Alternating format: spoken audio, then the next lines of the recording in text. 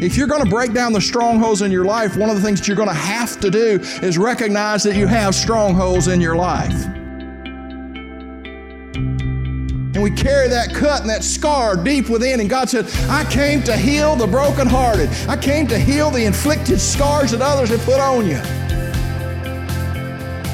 And we can say all day long, I believe it because it's written in the Word. But that's where it's going to stay, is in the Word, until you can believe it because it's who you are. In the last sermon, Pastor Eddie Mason talked about spiritual warfare and the pulling down of strongholds from the perspective of others. In today's sermon, he continues the theme of spiritual warfare, but this time from the perspective of us. I want you to understand that spiritual warfare is resisting. Turn to your neighbor and say, resisting. Can I tell you how many times we just give up and give in? We just quit. Things get a little bit hard and we just start withdrawing and we start quitting. And God says, if you're going to win the battle, if you're going to break down the strongholds, you've got to resist. Now let me just tell you, I've had several people that brought me food for the last, not brought it to me, brought Sue food. I think it was for me, but anyway, they brought Sue food and I had to eat. And so, the first night I'm trying to be real good. And so I don't eat anything but exactly what's on my diet. The second night, the lady next door brings a banana split pudding thing about this high. And she asked me what it tastes like. And so I had to taste it to find out what it tastes like. And so then I'm doing pretty good with that. And then Joni comes over and she said, if you tasted theirs, then you got to eat my chicken and dumplings. And so I tried her chicken and dumplings. I just caved. Okay? They just brought the right stuff. Don't look at me like y'all so holy. I'm telling you, they bring the right stuff to you, you cave just as quick as I do. You did not do bad. I didn't do bad. You can start over. Amen. Today. I'm starting over today. Anyway, that's what we do sometimes, though. We don't resist those things. We don't. Matter of fact, we've been studying in Hebrews, and it says, you've not yet resisted unto blood.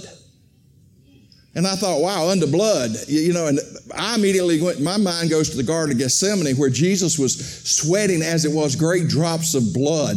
It says because of the stress of the situation. And the stress wasn't so much the crucifixion as it was going to be taking the weight of all sin on his personal being, a man that knew no sin, fixing to take the weight of all sin upon himself. And so he was in that position, and the stress of that just began to sweat, began to be like that. And they say that your pores will open up and literally blood will flow out when you get under enough stress. That's what I've read. But I began to study a little bit further, and it says, you've not yet resisted unto death. And what was the scripture last week, the testimony that we talked about so much? Said, and they overcame by the blood of the Lamb and the word of their testimony, and they loved not their own lives even unto death. And so this resistance becomes a life and death struggle for us as we begin to resist what the enemy is doing. And so I want you to understand this is no simple resistance. If you resist the devil like I resisted sweets, you will fail every time. Let me tell you the life and death struggle, and I'm not putting my sister-in-law down. I'm going to tell you the truth. My sister-in-law struggled with diabetes, and she told me she was going to eat what she wanted to when she wanted to. The last year of her life was spent in a nursing home. The diabetes had ravaged her body. Her legs were swollen, and it was weeping because of the diabetes. She couldn't walk, and she died because she would not resist what needed to be resisted. Now I'm talking about this is literal, physical life and death. Again, I'm not putting her down. I loved her to pieces, but she was hard-headed. But when we start talking about the strongholds in our lives, they are life and death situations. And sometimes we just look at them like they're little random things that everybody has to deal with. And the Lord's saying we don't need to deal with those things. We need to come into a place where we are overcoming. And it starts by resisting. And once we resist, until you resist, do I need to change this out? All right, let me just flip this one off and let me get the other mic.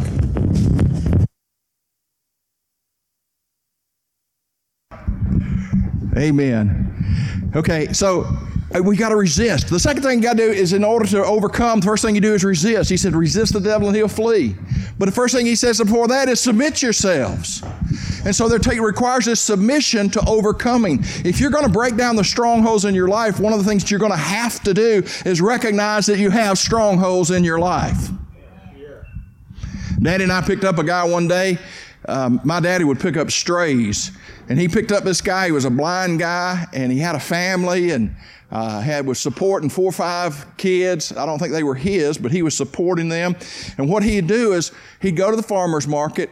We'd get him 50 or 100, or Daddy would get him 50 or 100 pounds of peanuts.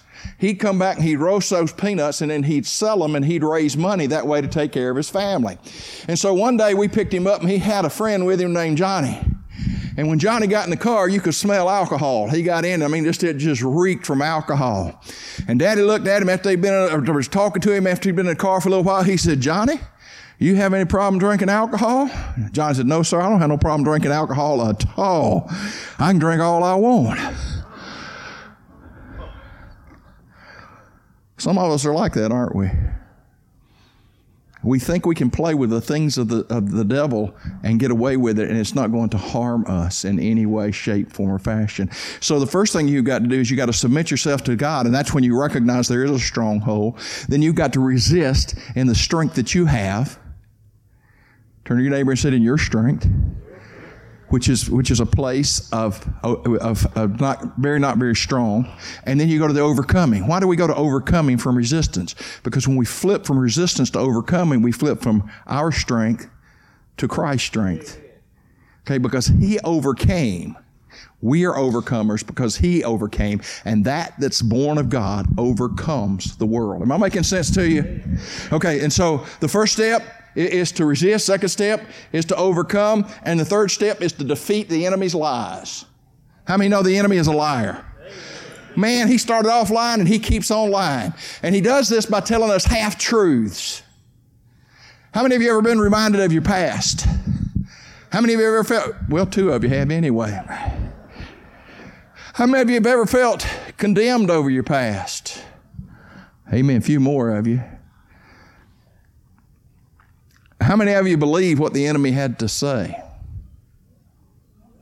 Yeah, we do sometimes, don't we? Unfortunately, we do. And I know we do, because all our unworthiness and our place of value disappears when we listen to the lies of the enemy. It's a deception, temptation, and accusation. That's the way he lies to us.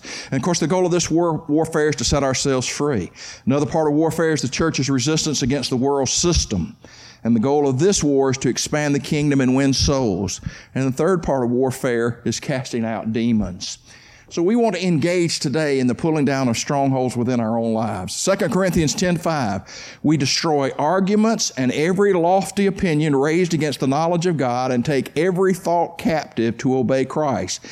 Being ready, say being ready, to punish every disobedience when your obedience is complete.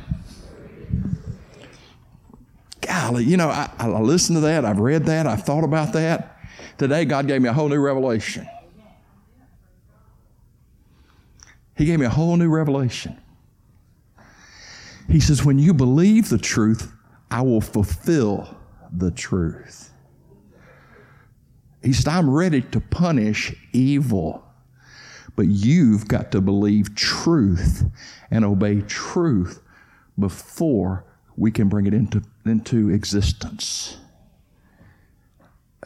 You know what that brought to mind? Oh, ye of little faith. And we get mad. We had some friend one time that came up and said, you got a religious spirit about you. And boy, he got so mad. I thought, there it is manifesting. We can't take any form of correction. We can't take any form of direction from people. We want to make up our own minds, and we want to have it made up by ourselves. But I'm here to tell you that we need to walk in the Spirit and make ourselves obedient to who He is and what He has said. And we have to believe what He says. Okay? And so when we begin to believe it, that obedience, he says, when we bring our thoughts into obedience. Let me say that again. When we bring our thoughts into obedience. Am I making sense to you? What is a disobedient thought? A disobedient thought is one where it says, I'm in control. Turn to your neighbor and say, you can't control nothing. That's an illusion. And you know, if we try to control everything around us, all we do is get frustrated. Isn't that right? All right, so let me just get you to do this right now. Put both hands out in front of you with a fist. Okay? And then just go, woo, and let go.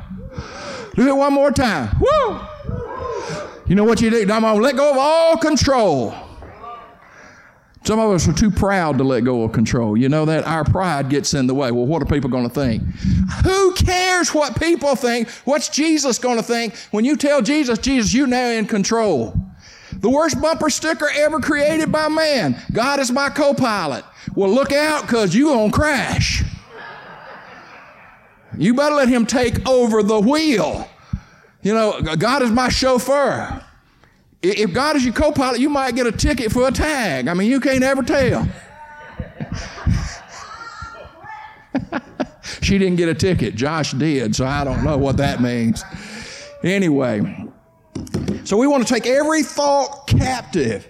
We want to cast down every vain imagination, everything that stands up against God's word.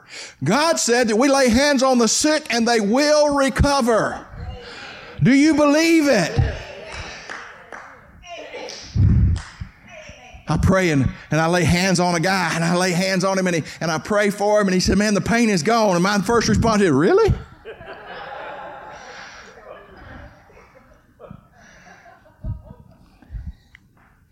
Thank you, Jesus. Thank you, Jesus.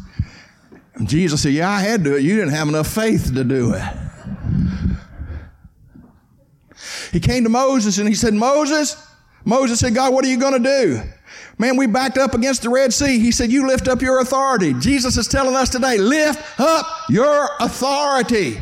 But you got to believe you have authority before you can begin to lift up your authority. You got to believe what God's word says about you in order to do what God's word says to do. As long as you have doubt and as long as you have fear and as long as the enemy can tell you you're not worth doing that, you got some sin in your life, you got some problems in your life, you got some anxiety in your life, and God can't use you. He's a liar.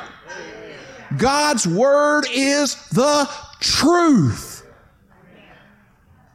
If you could have saved yourself through your righteous acts and deeds, there wouldn't have been any need for him to hang on a cross. He knows you're going to mess up. He knows that you're going to come short of the mark. He knows that these things are going to happen in your life. And he said, but I want to use you anyway.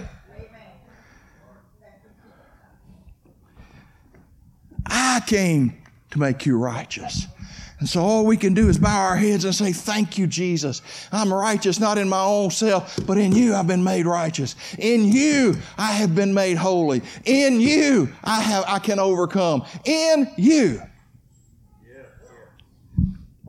Do you want to believe the truth or do you want to believe a lie?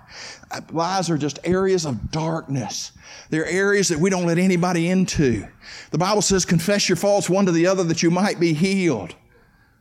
I ain't telling nobody about that. That's between me and God, and ain't nobody ever going to hear that as long as I live.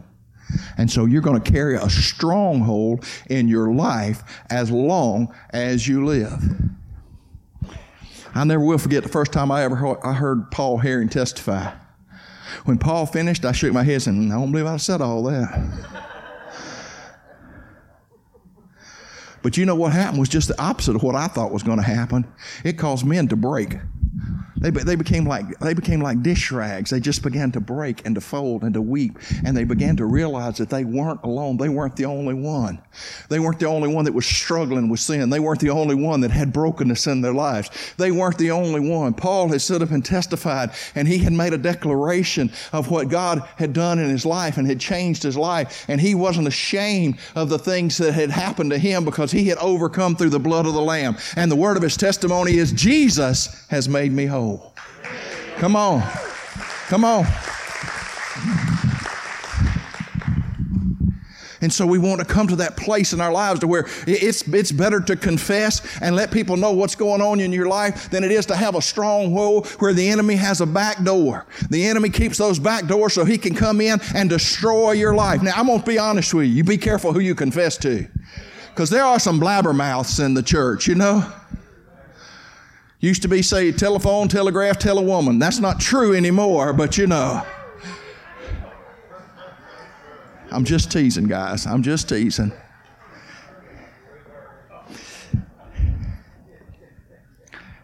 Now, the truth of the matter is, I know some men that gossip a whole lot more than women ever thought about doing so. But what I'm saying is you pick and choose who you are willing to open your heart and your frailties up to, but let somebody in. And if you think anybody thinks you perfect, you're full of it. You're not perfect, and you don't have the perfect family. Okay? The only way you're perfect is in Christ Jesus. Yeah. Your family's perfect in Christ Jesus. And so when we got problems, we've been called to share together so that we can pull down these strongholds and we can overcome what the enemy's trying to do to us. My son David called me the other night. He talked for an hour and a half. Well, normally I would have been just elated that he talked to me for an hour and a half. He talked to he and his mother for that long and was just as happy as he could be. One talked to him about church stuff and Jesus stuff, but I knew he was drunk. I knew he was drunk. And I said, Lord, I'm glad that he's not in a ditch. I'm glad he's not in that place of depression. I'm glad that there's some stability in his life. But Lord, there's still a stronghold there. And it broke my heart. I didn't even want to think about it. But I had to pray about it. Why? Because I love that boy. I love that boy. I got pictures on my wall of him and Josh and Herman climbing trees when they were little boys. And they'll always be my little boys. I don't care how big they get, and I don't care how old they get, they're my little boys. And I'm going to love them. I'm going to love them, love them, love them. If I love my little boys that much, how much more does the Father in heaven love me?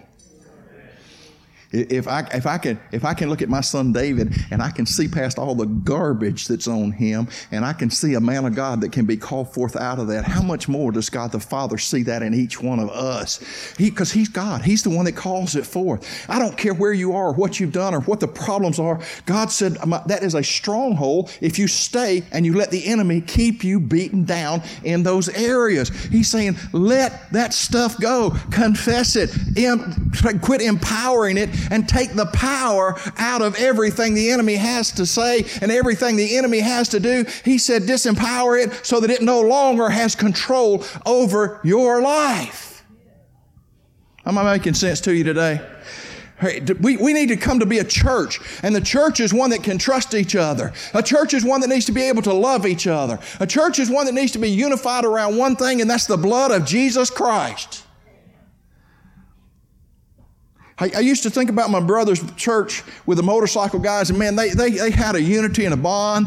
And even Mike will tell you, man, they may even lay down their life for you. And they were bonded over a machine. I wish I could tell you they were bonded over the blood of Jesus, but that isn't what bonded them. What bonded them was the motorcycle and the lifestyle of the motorcycle stuff. Now, you know, most of them just kind of want to be motorcycle people. Well, when a Harley costs $25,000, you ain't really too bad off. You know what I'm saying? And so they bonded over that, and they had a unity. And I was excited about the love and the unity, but I thought, you know, there's a plane that's higher than that plane. There's one where we have a kinship through the blood of Jesus, and you really are my brother, and you really are my sister, and we share a common thing, and his name is Jesus. And when we take communion, it's saying that his body was broken for you, and you, and you, and you, and me. His body was broken for each one of us so that we could have a union with him and be one together with him, and we would be one in ourselves. And he says, this is the way they will know you're my disciples, is the love that you have one for the other. And let me just be honest with you, we've fallen way short of that because we've let the pride and the strongholds divide us rather than use it as a calling call and saying, we know we're broken, but we got a Savior and His name is Jesus. And so I walk in the power of His love and I walk in the glory of His glory, not my own glory. Am I making any sense to you today? About the third time I'm asking, I just want you to go with me. I want to see these strongholds destroyed in our lives. I don't want to see us walking around with the wounds. Some of us have been destroyed by things that were said to us when we were 6, 7, 8, 9, 10 years old. Some of them have been said to us while we were still in our mother's womb. And my mother is saying, I wish I had aborted you. I wish you would have never been born.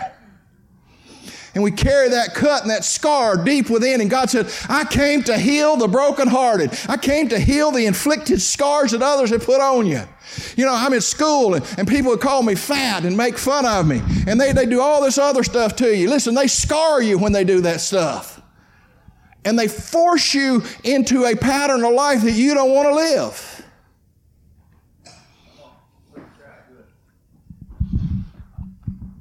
Now, if you really want to know, I'm fat. Here I am, P-H-A-T. Pretty, hot, and tempting. Amen.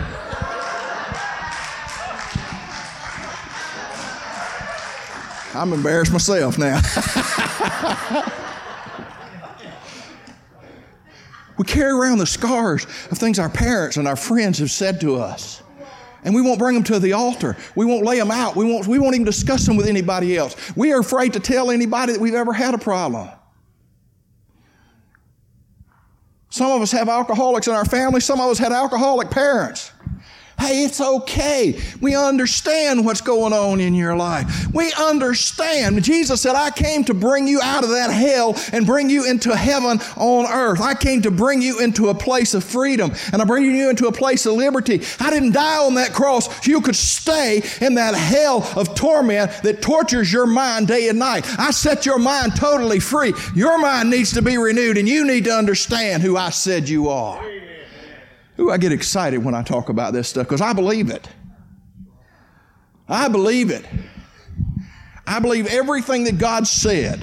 I believe His Word. And so I don't want these areas. He said, we destroy these arguments and every lofty opinion raised against the knowledge of God. Can I tell you what the knowledge of God is? God said I'm beautiful.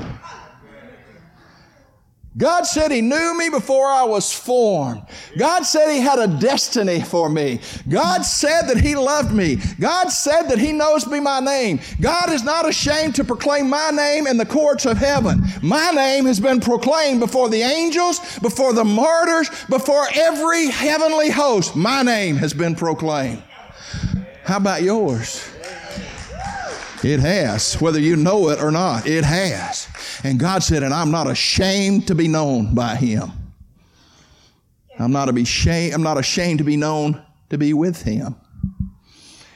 I love it. I'm Eddie's God. So who am I going to believe? Am I going to believe the lies of the enemy? Or am I going to listen to what the Lord has to say?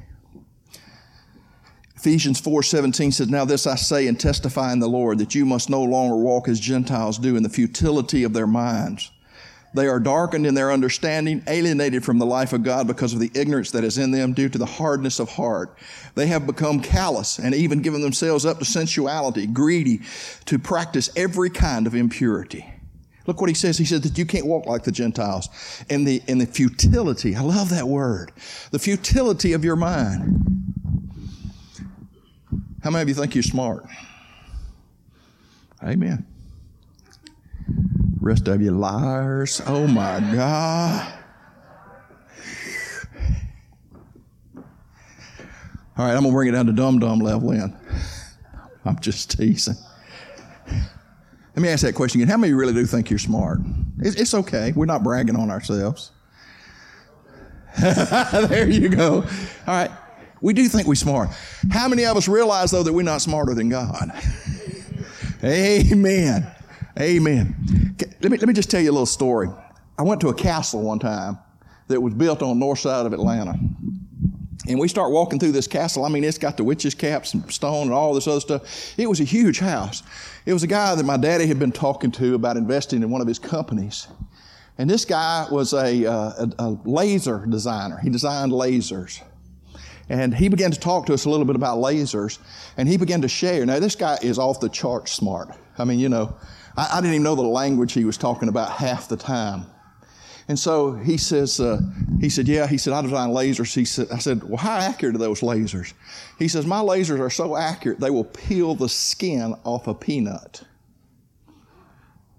and not burn the meat. I said, really? He said, yep. He said, I was in bed one night and I had said my prayers and the Lord gave me a dream. And he showed me how to build lasers. I said, do what? He said, yeah. He said, the average laser today costs about $180,000. I can sell one for $10,000 and put $8,000 in my pocket because God simplified lasers to me in such a way that I could build them. And he said, he paid for this house. He paid for those cars. He paid for everything because I realized I'm not the smartest man on the block. My God is. And he showed me how in a dream.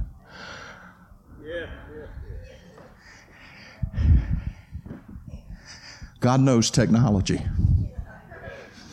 And God's not afraid of technology.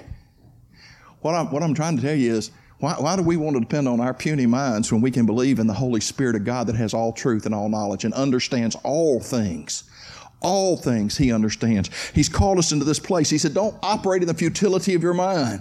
We do this because we think it's good. We do this because we think God would be pleased. We do this. Quit doing it because you think those things. Start doing it because God says do it.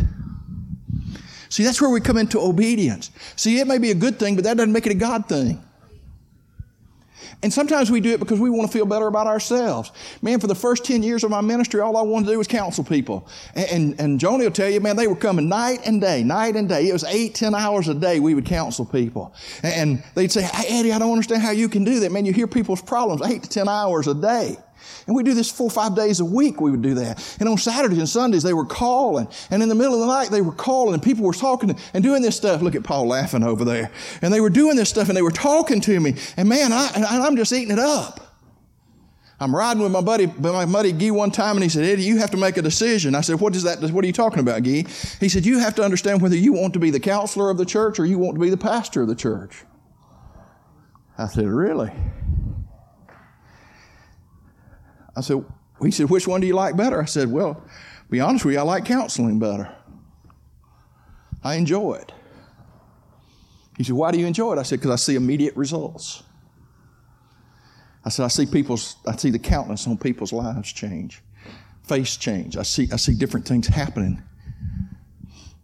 He said, okay, then you need to pray about what you need to do. I began to pray about it. And I knew, futility of my mind. I knew what God was going to say. God was going to say, you need to be the counselor of the church. That's not what Holy Spirit said. You know what he said?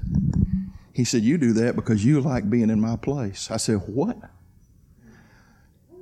He said, you become the Holy Spirit to the church. You're telling people what to do, not me. And you like it. I said, but Lord, I know when you move, I can feel your presence. He said, I do move. But he said, you are taking my glory for yourself, and that's where the enjoyment comes. I said, what do you want me to do? He said, I want you to be pastor. Let me be Holy Spirit. I said, you got it. Boy, the counseling cut in half immediately. And then it started going down and down and down and down. And now I don't do a whole lot of it at all. I still do it, but I don't do a whole lot of it at all. Why? Because my mind and God's mind were in polar opposite positions. I did what I thought was the most fun and what brought me the most pleasure, not what happened with God. Am I making any sense to you? And so then when I began to do what God said, I began to enjoy it. Now I just almost have a mental breakdown when I don't get to preach. I go, why? I said, man, that's part of who I am. And the Lord said, well, we can deal with that too. That's all right, Lord, I won't be that. Okay, amen. Let me go on. All right, And I'm going to close here. I'm probably not going to finish. But I want to give you this one thing right here. James 1:14. But each person is tempted when he is lured and enticed by his own desire. Then desire, when it has conceived, gives birth to sin. And sin, when it is fully grown, brings forth death. It's the area of the thought life. When we read that scripture, we don't think about what he's saying. What he is telling us is the thoughts. When we give place to thoughts, when we begin to listen to our thoughts, they begin to be birthed in our heart.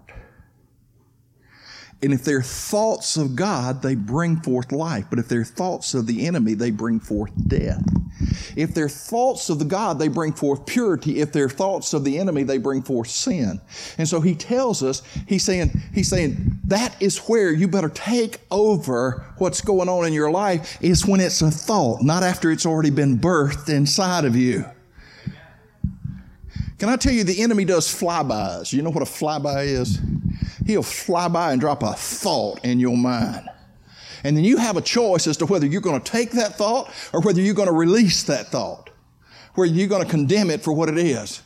I'm sitting there, I got a pool full of people. They're having a kids party at my house. I mean, they're probably 20, 25 kids and 20 adults, and they're in there splashing, and I'm laying down taking a nap, and all of a sudden I heard, if I had a machine gun, I'd kill every one of them. I went, what is that? What is the... And I thought, you devil. I ain't never wanted to kill anybody anyway. The last thing I shot was a deer, and I cried for a month after I shot it. But yeah, what if I were mentally deranged? What if I had had hatred in my heart and that flyby comes and all of a sudden I take that thing and I begin to dwell on it and I begin to think about how I can do it and I give birth to that thing in my heart, and the next thing you know, I have committed murder and I don't even know why. I don't even know what's going on. I wake up out of stupor, not understanding that I have given place to the enemy, and the enemy has taken me down a road of death and destruction, and I don't want to be there.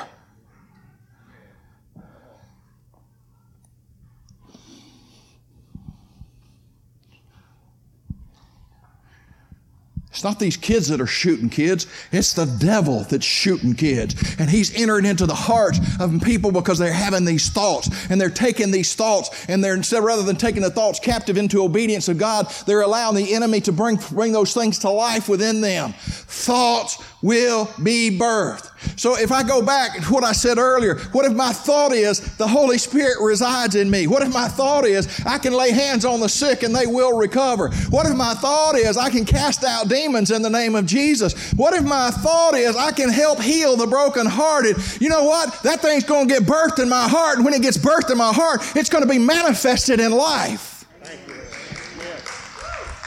And we can say all day long, I believe it because it's written in the Word, but that's where it's going to stay, is in the Word, until you can believe it because it's who you are. And you know that you know that you know that you know beyond any shadow of a doubt that God has called you. He has placed that specialness in you. His Holy Spirit abides within you, and within you is the power to bring forth life.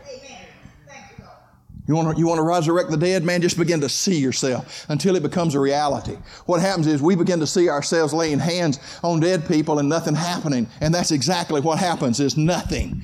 Man, when you begin to believe God's Word and you begin to see the resurrection power of Jesus Christ operating inside of you, and you begin to see these dead people come into life because it's what God said, not because of who you are. And you just saying, you're walking around with a 6-gun saying, Lord, show me who the next one is. Show me who the next one is. Because, see, we want to go slap that stuff all over everybody. And God said, no, that's not the way I want to do it. I want to bless people, and I'll tell you who to bless. One prime example, and I promise I will close. Maybe. I'm in the line at McDonald's.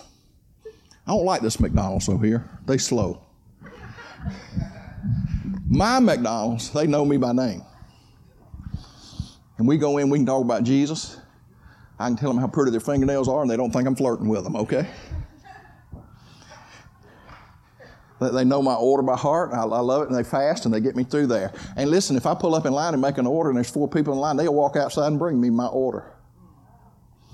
So I like my McDonald's, and it's mine, in case y'all don't know that. So I'm starting to I'm going to go get me a Diet Coke, and I'm getting Joni a half and half tea, and I just start to pull out for some reason. I just couldn't go to my McDonald's. I'm going up here to this crazy McDonald's. So I get into the crazy McDonald's over there, and when I get into the crazy McDonald's, I reach in and I pull out a card. Now I don't do that. I pull out a card and I say, well, I'm just going to invite the first person that's here to come to church with me. So I pull around, and when I pull around, the little girl that's standing there, I said, how are you doing today? And she said, not too good. All of a sudden, I knew why I was at that McDonald's. I knew why I had the card pulled out. I knew why I was fixing to do what I did. I said, can I pray for you? She said, yeah. I slid my hand out the window to pray for her. I closed my eyes. And I've been praying for a minute. All of a sudden, I feel a hand take my hand. And we pray together. And tears are running down her eyes. I said, sweetie, I don't know exactly what you're going through. But I said, I serve a Father that can take care of you. And I said, here's my card. And I said, if you need anything, please call me. She said, when does your church start? I said, it's at 10:30 on Sundays. But I said, we meet on Friday night. She said, I can't come this Sunday, but I will be there. She said, I need Jesus right now. What? I go to the next lady. The Lord doesn't give me anything for her. What I'm saying is, we listen to what the Holy Spirit tells us to do. Amen. You've been listening to Sunday Sermons with Pastor Eddie Mason, Senior Pastor at Southside Christian Fellowship Church, a place where you are loved, accepted, and received, a place of healing, a place of prayer, a place of hope. We welcome you to join us this Sunday and every Sunday.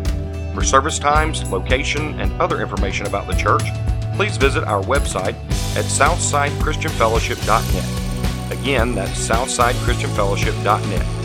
As we wrap up today's message, we would like to once again thank you for listening, and we would also like to bless you with a Father's Prayer from Papa Herman, an elder at Southside Christian Fellowship Church.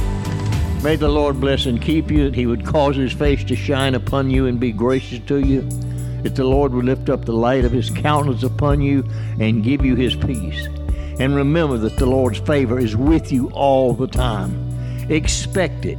It is with you. It's manifesting itself to you. It will overtake you no matter where you are. In Jesus' name we pray. Amen.